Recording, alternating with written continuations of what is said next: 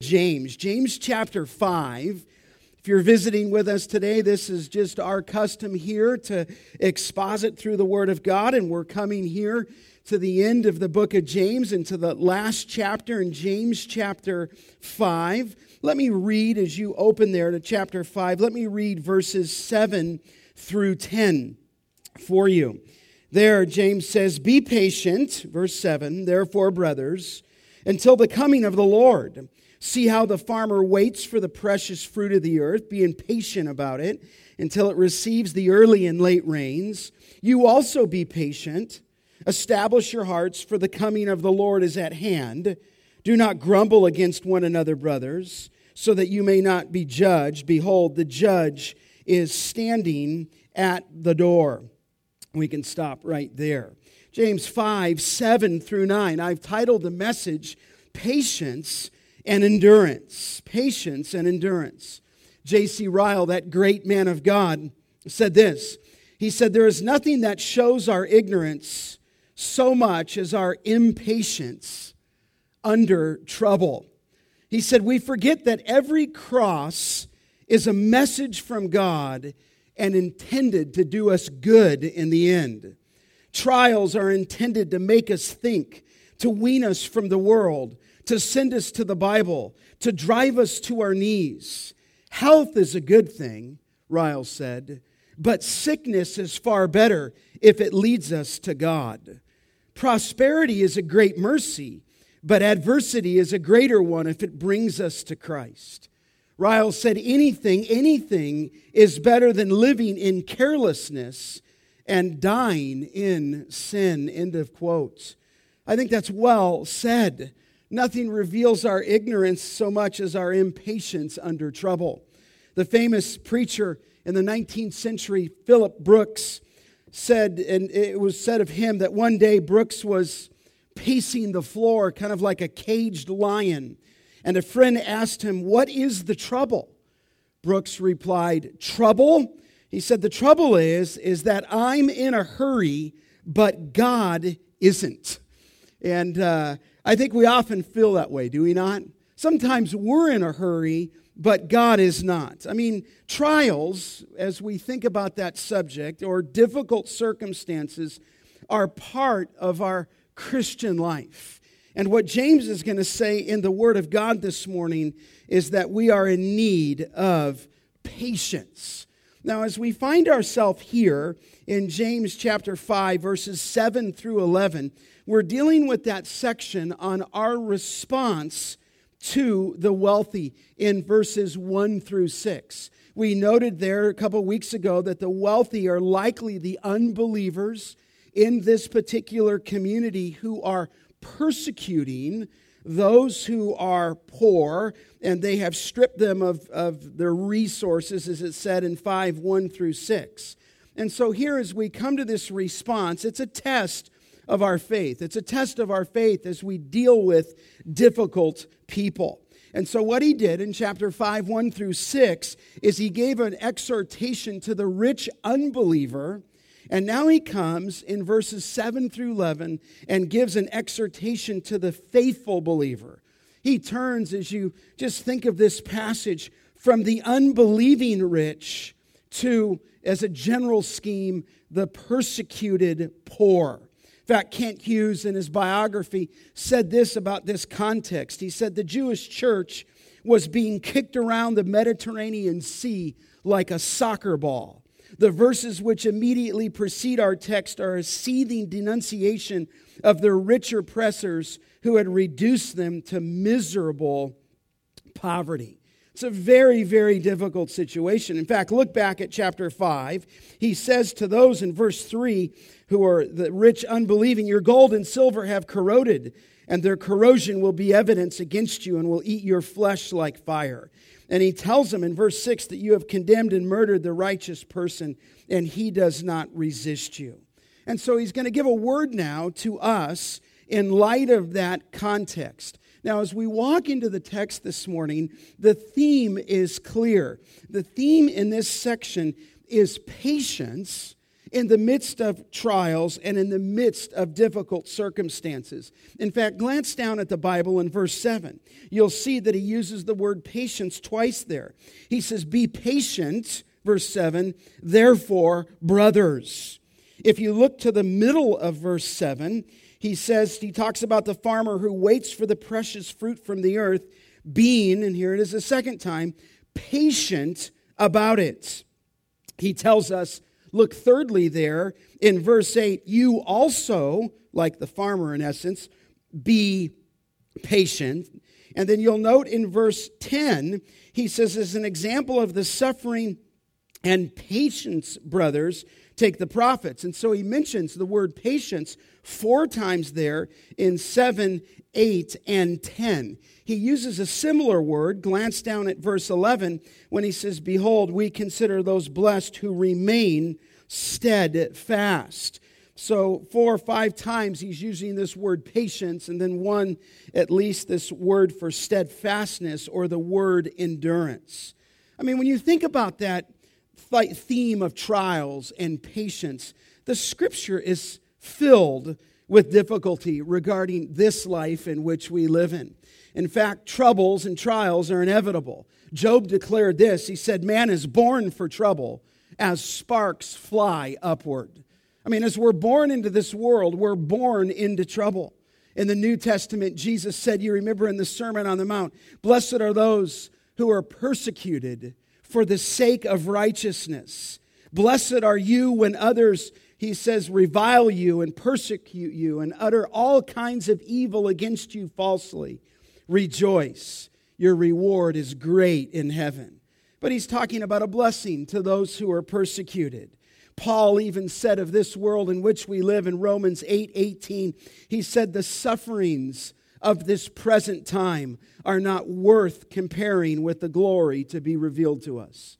But when he talked about this present time, he mentions the sufferings of this present time. In fact, Peter, writing to the church that was scattered there abroad in 1 Peter 4:12, said, do not be surprised at the fiery trial when it comes upon you, to test you as though something strange were happening to you. But rejoice insofar as you share Christ's suffering, that you also may rejoice and be glad when his glory is revealed. And so we're going to need patience in light of these trials.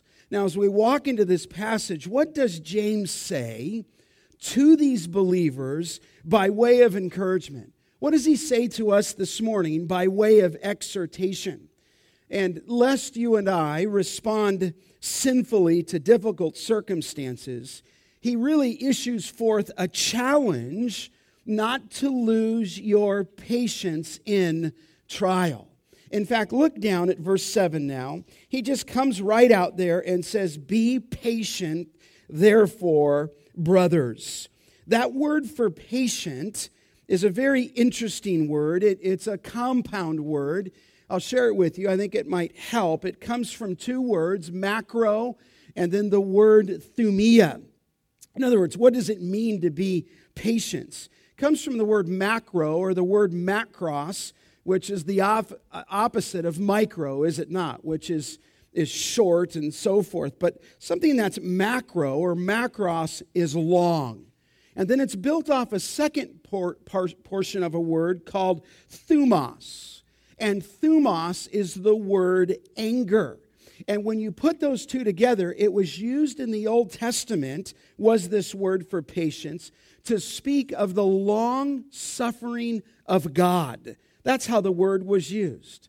In fact, in the modern vernacular, back in the Greek language, the word patience meant to have a long fuse, okay?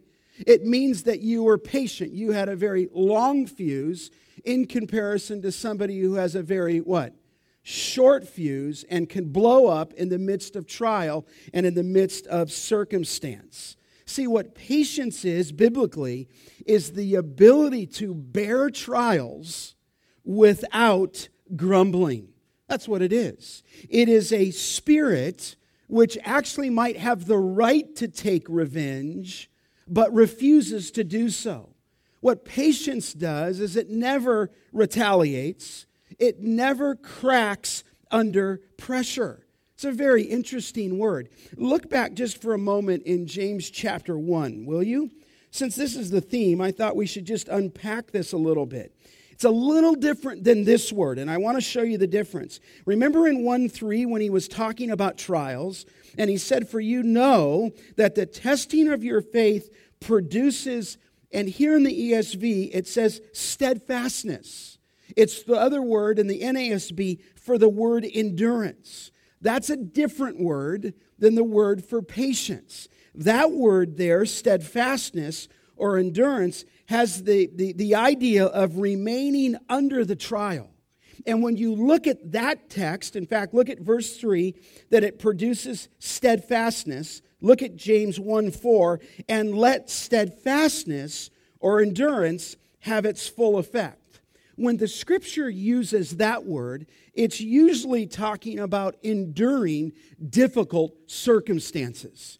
In other words, you need to remain under the trial here in James chapter 1.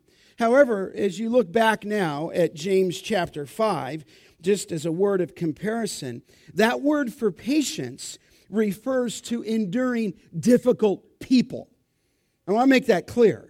One is enduring the difficult circumstance. That's the word for steadfastness. But here in chapter 5, when he says in verse 7, you be patient, therefore, brothers, it's talking about having a long fuse with difficult people. And both are very vital for believers.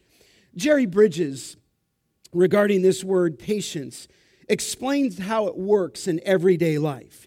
He said this: the aspect of patience is the ability to suffer a long time under the mistreatment of others without growing resentful or bitter.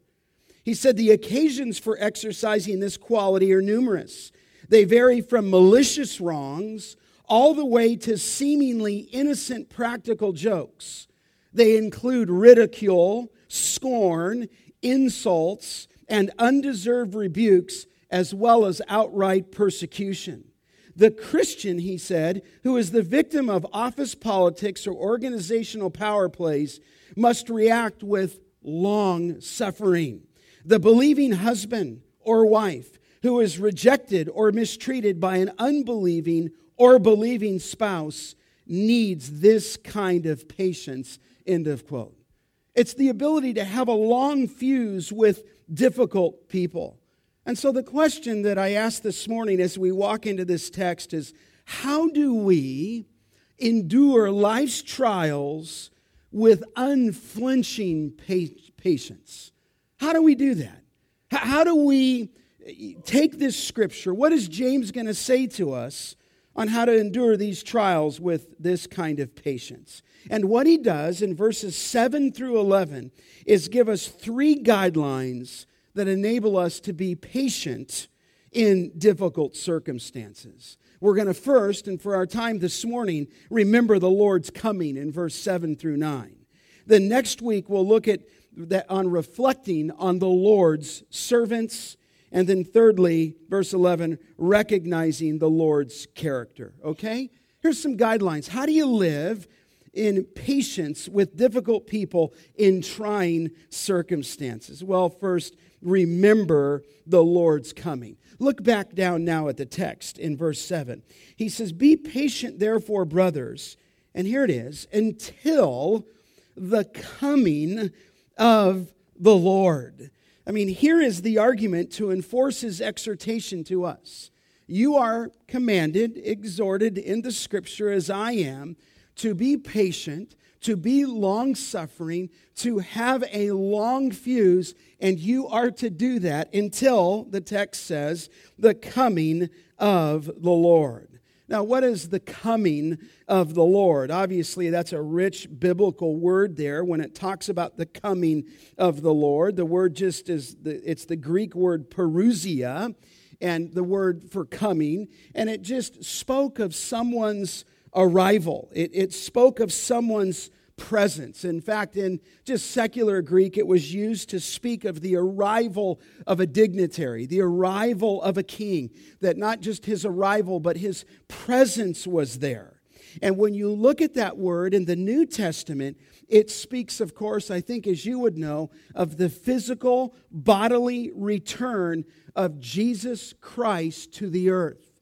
So here's the exhortation. You and I need to be patient until the coming of the Lord, until the second coming of Christ. Obviously, we've had the first coming at his birth, and we celebrate that hopefully all year around and certainly at Christmas time. But the Scripture is replete with the idea that the Lord Jesus Christ, by his person, by his physical, if you will, bodily return, will come back to this earth. In fact, look in verse 7. It says, until the coming of the Lord. Look at verse 8. For you also be patient, establish your hearts, for the coming of the Lord is at hand. Look at verse 9. Do not grumble against one another, brothers, so that you may not be judged. Behold, here's a third reference to it. The judge is standing at the door. And so he is coming. It's his second coming. You know, that theme of his second coming occurs more than 300 times in the New Testament. In fact, if you put all the scriptures together in the New Testament, every 13 verses, if you've averaged it, would speak of the second coming of Christ. And what would this have been like for that early church to receive this letter from James under the Spirit of God and under his authority? That his coming, is what he's saying, will put an end to their opposition. It will put an end to their suffering, and it will also bring God's judgment to those who were abusive towards them. Now, this theme of the second coming is a major theme of the Scripture. In fact, in Matthew 24, I think some of these might come up on the screen. There it is. It says there in 20, tell us when these things will happen and what will be the sign of your coming. The early church and the disciples wanted to know when his coming would be. He said in Matthew 23:27, for just as the lightning comes from the east and flashes even to the west, so will the coming of the Son of Man be.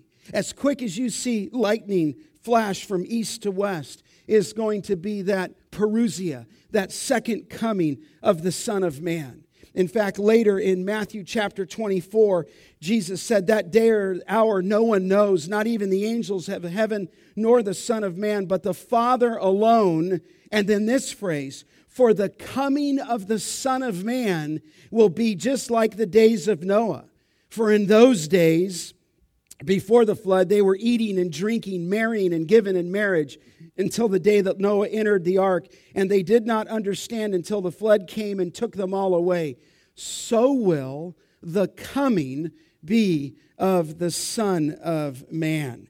And you have these scriptures. There's more.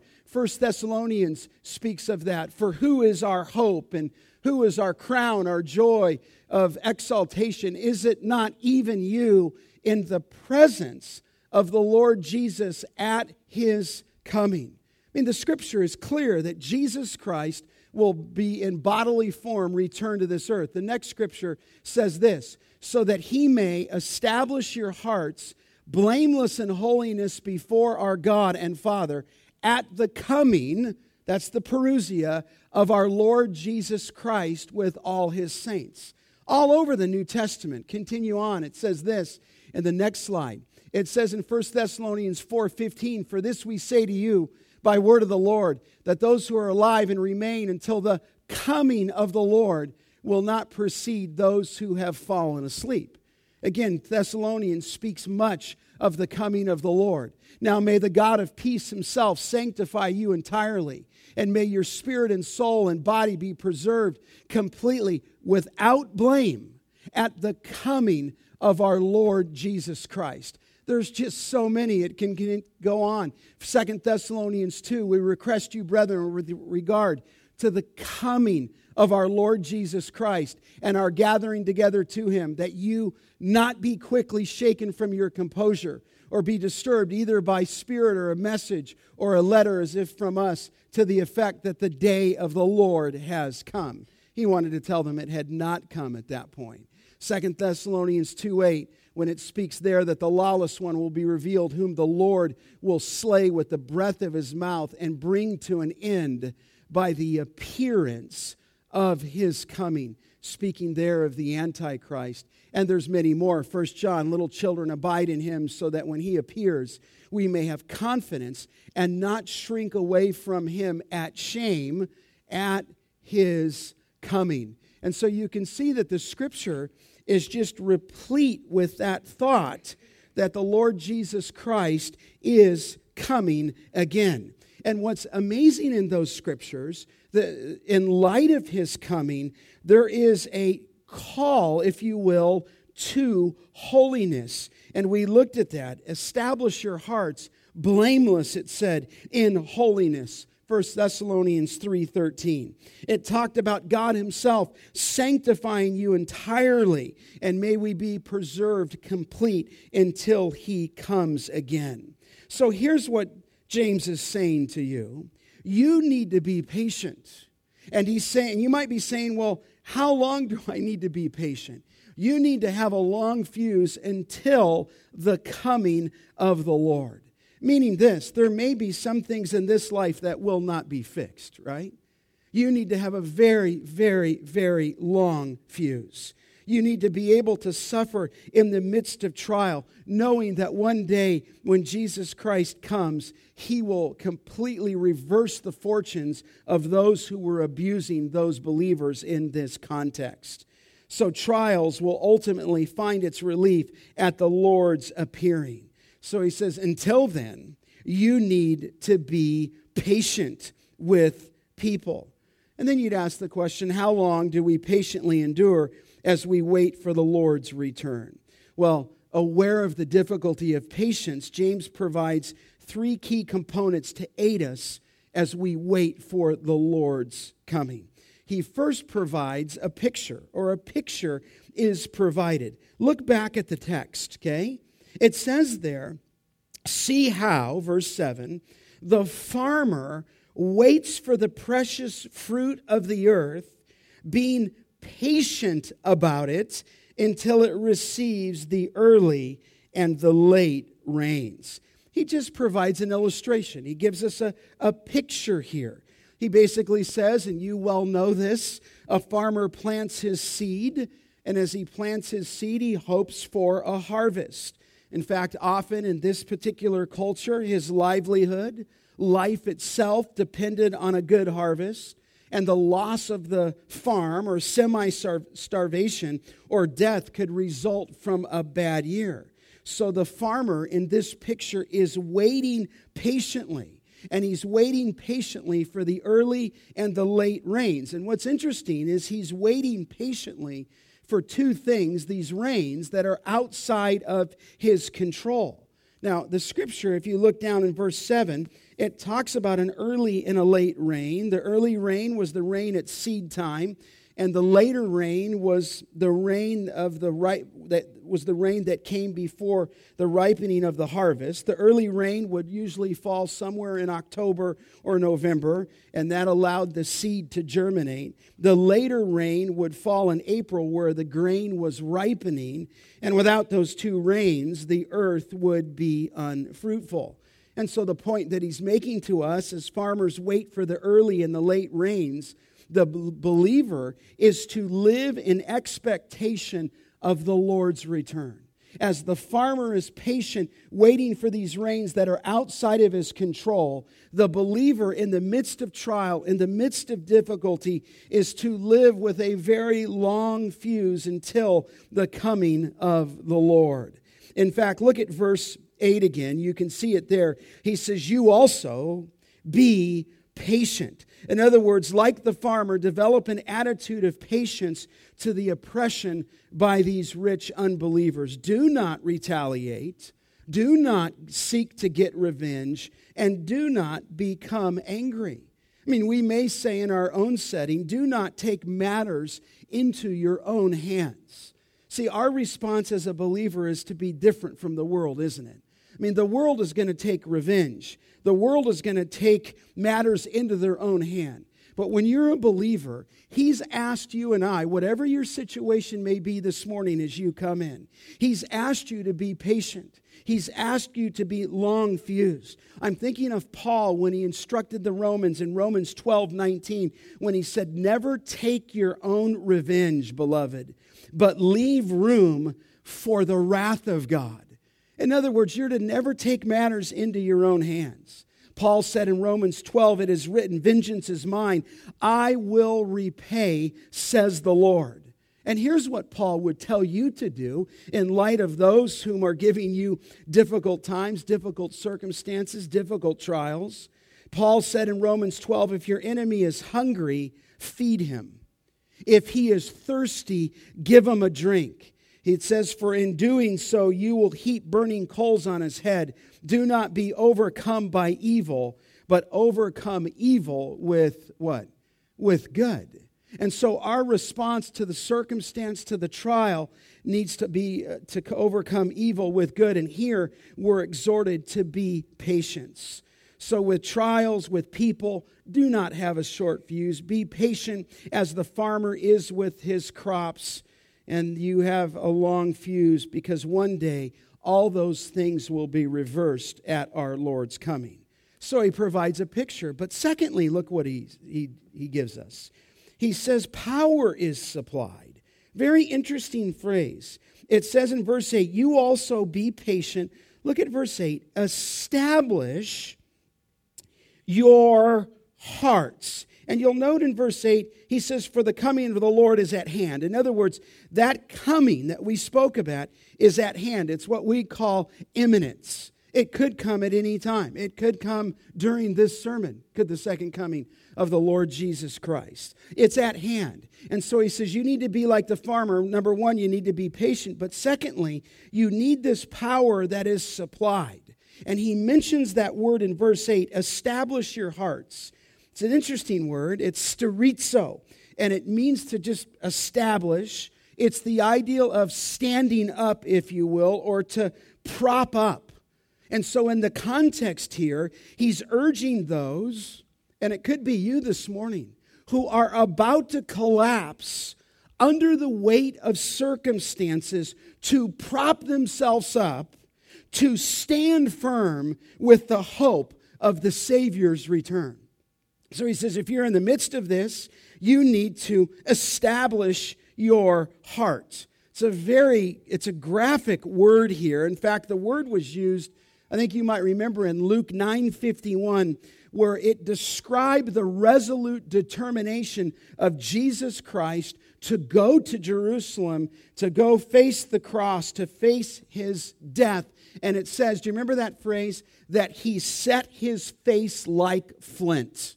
In other words, he did not flinch at the trial that was coming. He did not flinch at the cross. He did not, if you will, doubt as where he went. He set his face resolutely, is the thought. He was firm. In fact, that word there, established, speaks of resoluteness. It is an attitude or an inner commitment to stay the course.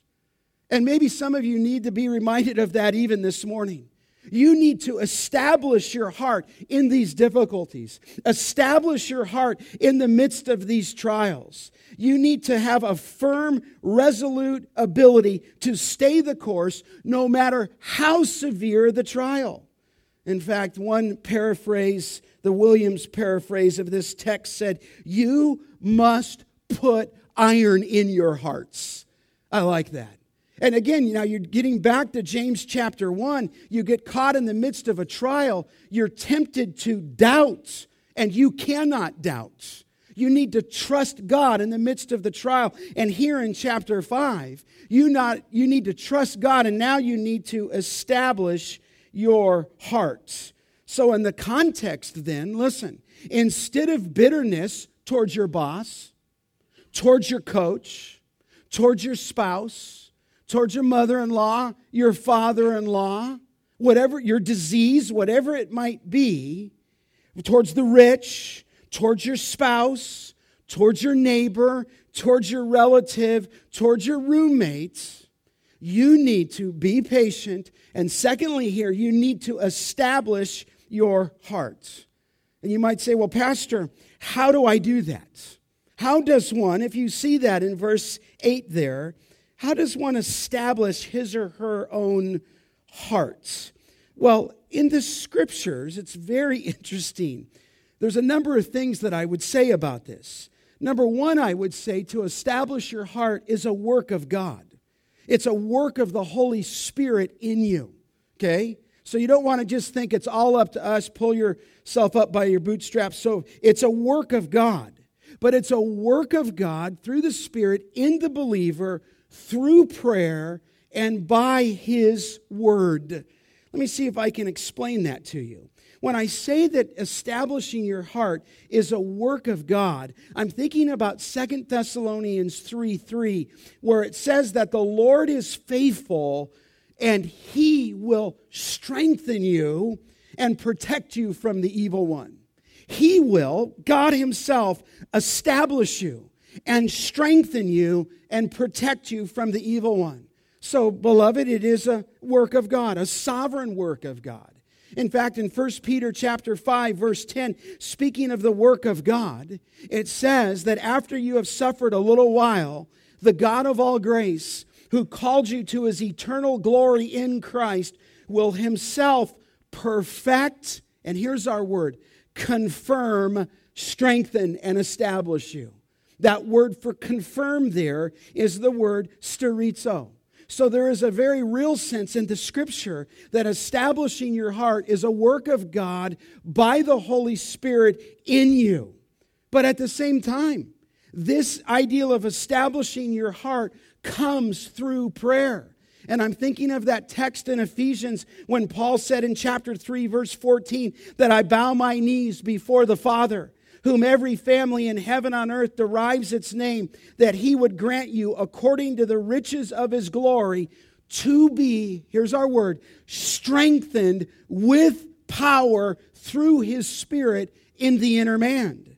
And so there Paul prays for the Ephesians that they would be strengthened with power through His Spirit. So to establish your heart comes through prayer. And I think that's why James talks a lot about prayer in his book. So on the one hand, you establish your heart. God Himself is doing it.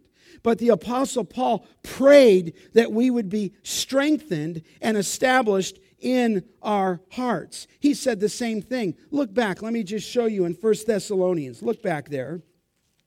Look back in 1 Thessalonians. Just go back a couple books. 1 Thessalonians chapter 3. Let me show you that there. He's speaking there about prayer, and Paul is praying regarding the church at Thessalonica.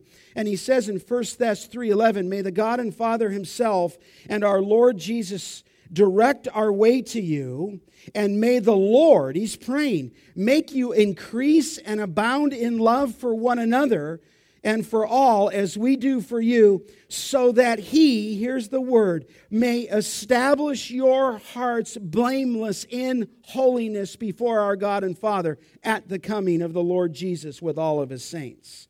And so he's praying that our hearts would be established.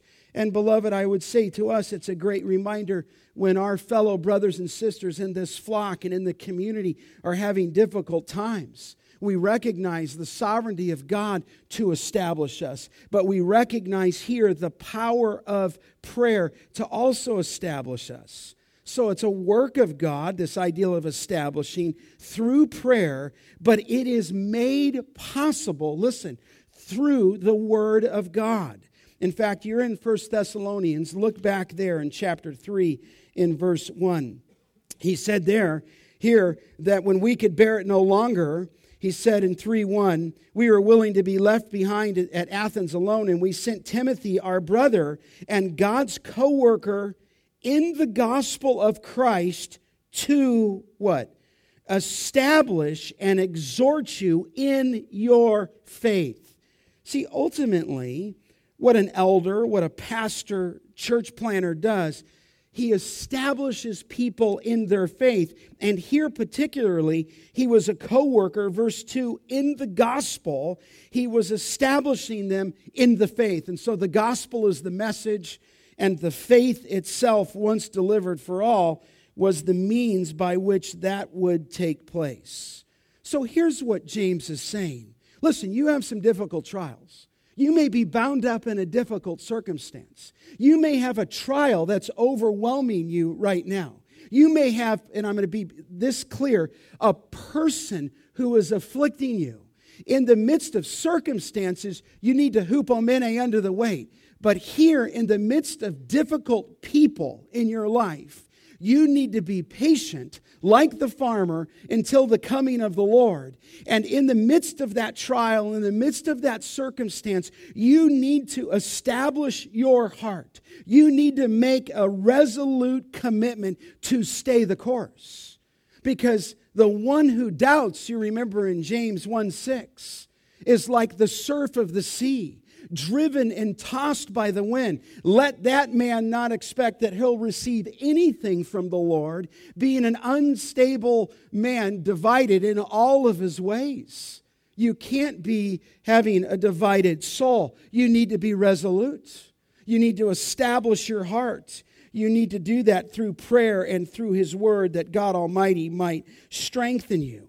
Now, look back in James. He gives the reason why you should do this. Look back and see what he says there. He says you need to strengthen your heart, because here's what's true in James chapter 5, verse 8. He says, for the coming of the Lord, what? Is at hand. You need to establish your heart. You need to make that commitment. You need to have His Word and prayer and understand God's sovereignty. Why? Because the coming of the Lord is near. Or literally, the coming of the Lord is at hand. And again, this is the doctrine of imminency. It's near, and it was near in that time. It's near in our time. You say, but Scott, 2,000 years is nearly gone since he wrote that. I know, but for every day we have, it's 1,000, right, years to the Lord. So this time is nearer to us than it was when James wrote.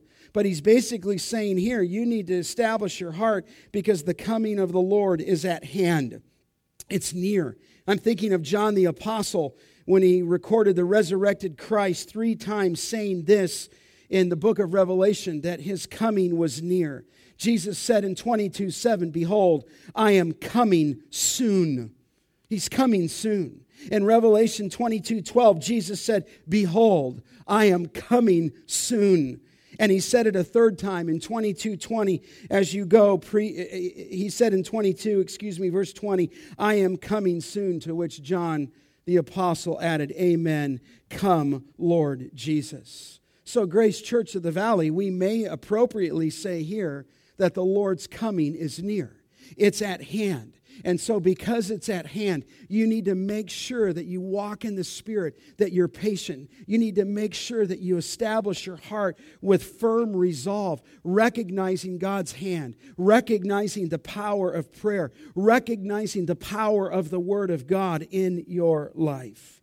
I'm thinking of all those texts when Hebrews says, not forsaking our own assembly together, as is the habit of some, but encouraging one another all the more as you see the day drawing near. And so, beloved, we need to live in light of this reality, do we not?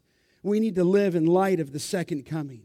We need to understand the imminency of the New Testament, that the day or the hour no one knows. But Jesus said it's like a man who goes away on a journey, who upon leaving his house and putting his slaves in charge, assigning to each one his task, also commanded the doorkeeper to stay on the alert. Jesus said in Mark 13, therefore be on the alert, for you do not know when the master of the house is coming. Beloved, we need to be strong. So he says, don't give up. He says, don't retaliate. The finish line is ahead. Christ is returning.